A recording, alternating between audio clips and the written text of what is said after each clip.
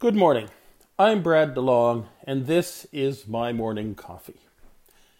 Mid-20th century British Tory Prime Minister Harold Macmillan is best known not for anything he did as Prime Minister, but rather for a letter he wrote to Dick Crossman, Director of Psychological Warfare at Armed Forces HQ in the Mediterranean during World War II, in which Macmillan wrote, "We British, my dear Crossman, are Greeks in this American empire. You will find the Americans much as the Greeks found the Romans. Great big vulgar bustling people, more vigorous than we are, and also more idle, with more unspoiled virtues, but also more corrupt. We must run AFHQ as the Greeks ran the operations of the Emperor Claudius." I find this in D.R. Thorpe's biography Supermac, The Life of Harold Macmillan. The source Thorpe gives for the quote is the Sunday Telegraph for February 9th, 1964. Does anybody have a longer description? I can't find it in the biographies, and the library does not seem to have Crossman's backbench diaries, which I think is the most likely fundamental source. It's interesting. It was a very interesting thing to say. And it feeds into, the grand strategy of the British Empire in the 19th and 20th centuries. I mean, think of it. From 1830 to 1900, Britain could out-manufacture any likely coalition of its European enemies. By 1913, that was no longer true. Britain was just one of several industrial powers capable of projecting a power across the globe. Would the 20th century be a British, a German, a Russian century? The British Empire preferred that it be a British century, but as of 1913, it was not all-powerful. Back up. In 1800, the United States was a newly independent developing country, but it was the near plaything of the superpowers Britain and France.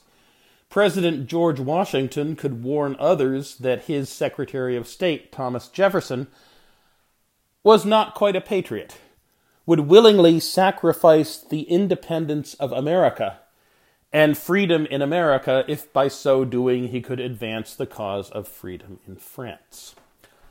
By contrast, by 1870, the U.S. was a power.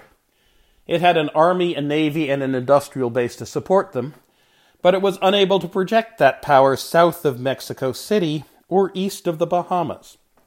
Nevertheless, there was a shift of Britain's strategy toward the U.S. starting in the 1840s.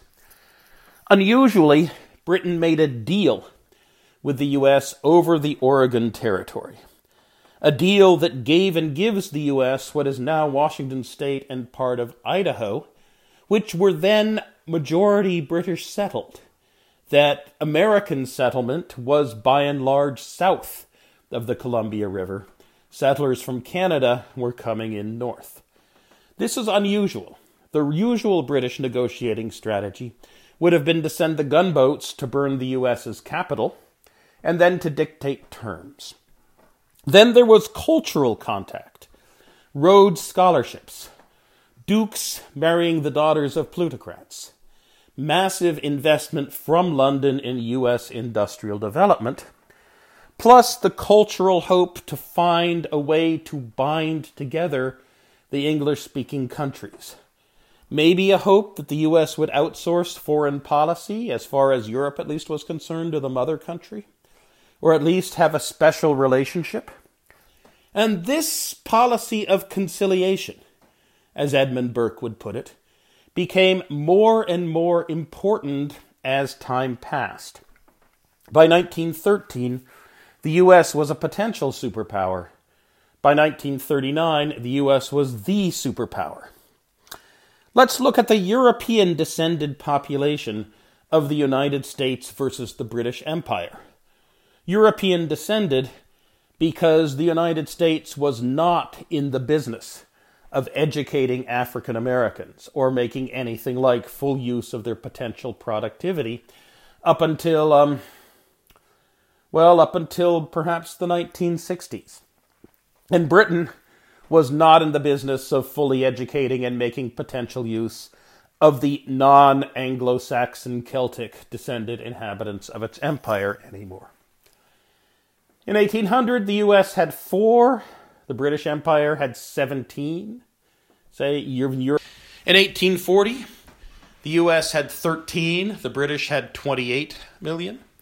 In 1870, the US had 33, Britain had 37 million. And people looked forward to a future, call it of rough parity. Yes, U.S. population is growing, but the U.S. east of the Mississippi was pretty thoroughly settled. The U.S. west of the Mississippi was, if not a desert, a place where population density seemed bound to be low, as it was then, as it still is today, with the exception of the Pacific Coast, plus a couple of weird hotspots like Tucson, Phoenix, and Denver. U.S. had prairies. British Empire had prairies too. Canada, Australia, New Zealand, potentially South Africa, potentially the highlands of Kenya.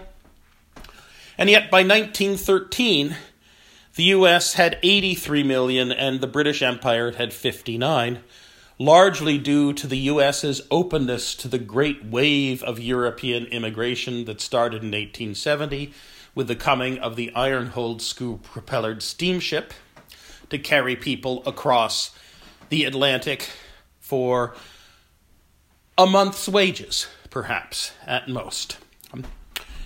People bypassed Britain, went to the United States, and so the United States became the superpower.